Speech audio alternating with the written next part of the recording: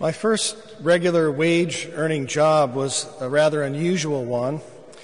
I was a radio operator for a country music station in De Pere, Wisconsin. And I was still in high school at the time, so I did a lot of yeoman work, keeping the studio and offices clean, making the coffee, mowing the lawn, that kind of stuff. But I took the job because I also got to work in the studio, dubbing commercials from big reels to cartridges, and then programming the computer to play the commercials in rotation. Now, since I was in school and extracurricular activities during most of the daylight hours, this job often involved me coming to work either very late or very early, after 10 o'clock at night or before 5 in the morning normally, and this several days a week. It was very interesting when I had things like homecoming, and there was one time I was actually on the air, and a friend of mine who was my ride that night he had fallen asleep in the studio and was snoring, and I had to be careful that he wasn't heard over the air. But in any case, I was allowed to go live, as you can hear, and occasionally even to interrupt the satellite music feed that normally ran overnight. But I would have to record carefully whatever I played and whatever I skipped, because paying royalties to the artist depended on knowing exactly how many times the songs would play.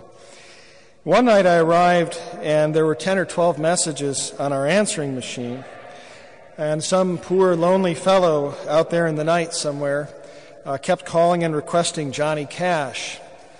And so I went to our vinyl storeroom and I pulled out Ghost Riders in the Sky and went live to give him a word of encouragement if he was still listening. In my second year, I got my own super early Saturday show. It's a strange feeling, I can tell you, to speak to no one in particular in the middle of the night on a microphone. Who's up at that hour? Who's listening to me? There were people listening. We had Arbitron ratings, so I know that.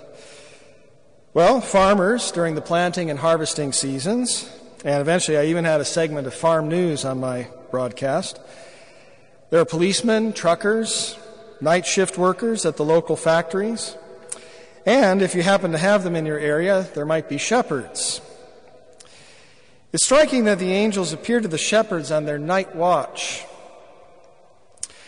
Darkness, I can tell you, is a dangerous time for human beings, and it's a dangerous time for sheep, too. It's not easy to see danger approaching. You don't have a lot of people around watching you. You're alone much of the time. It's not easy to identify what's going on before your eyes. You can't see very well. On a cloudless night, however, the darkness is far from total, even in a sheepfold, far from city lights. There is the moon, roughly half of the time, and every night there are stars. The stars don't really illuminate the land. You need the moon to do that. But billions of them are visible to your eye. It's astounding, really. Unfortunately, city dwellers are often cut off from the marvel of the stars. I suspect that this was already a problem in the ancient world.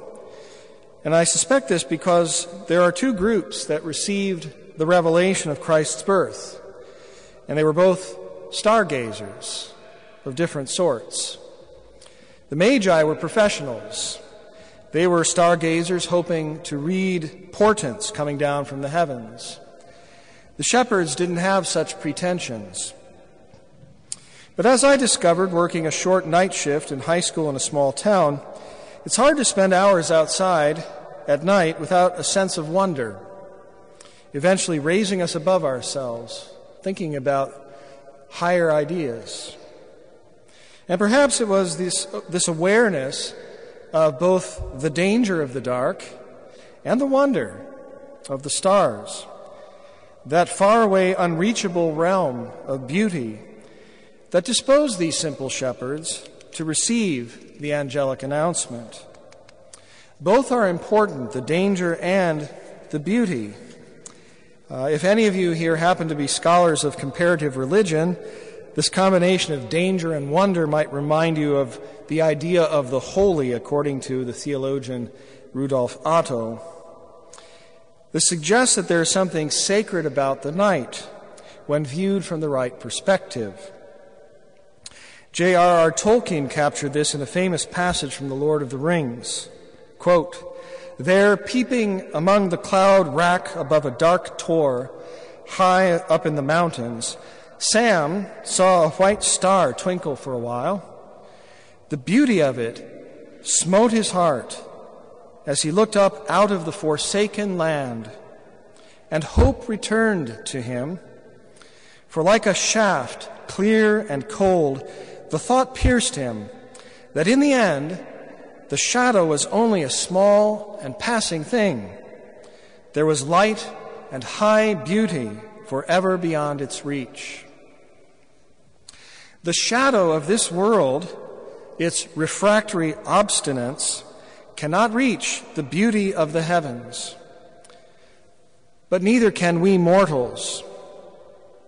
Yet the light and silent beauty of the stars can awaken in us a desire for something that we cannot quite comprehend, because it surpasses our native powers even to imagine it. That doesn't stop us from trying to imagine it or wondering about it, that amid so many countersigns in the world, amid evil and death, poverty and sickness, human beings go on hoping, go on desiring beauty and goodness, even if we lack all evidence that we can obtain it, or hold on to it if somehow we manage to obtain it.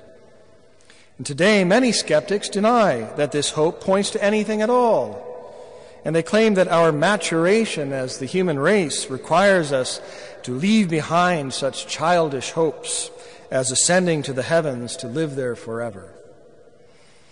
We should just accept the brutal finality of death and get over it.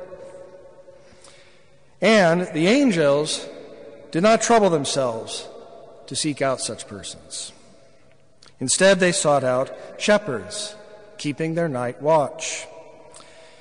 And the angels demonstrate by this that our desire for heaven, for beauty, for fullness and joy, does not require us to figure out how to get there for ourselves, because on this night, heaven came down to us.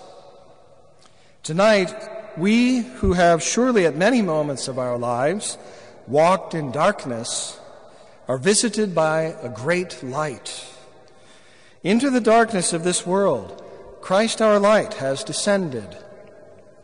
Let us note the importance, though, of our experience of darkness in this. It is a reminder that this world, good as it is in so many ways, is never a rational goal in itself.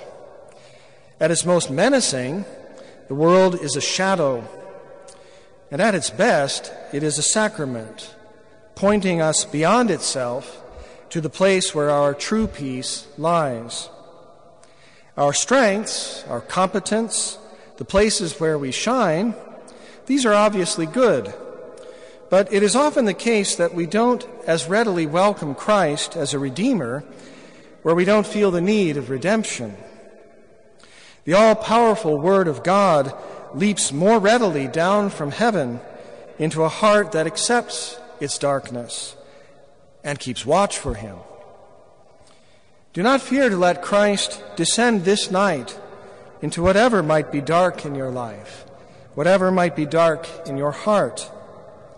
It is to those who accepted this darkness, without forgetting the stars, that Christ revealed Himself. He is waiting to reveal Himself to us as well.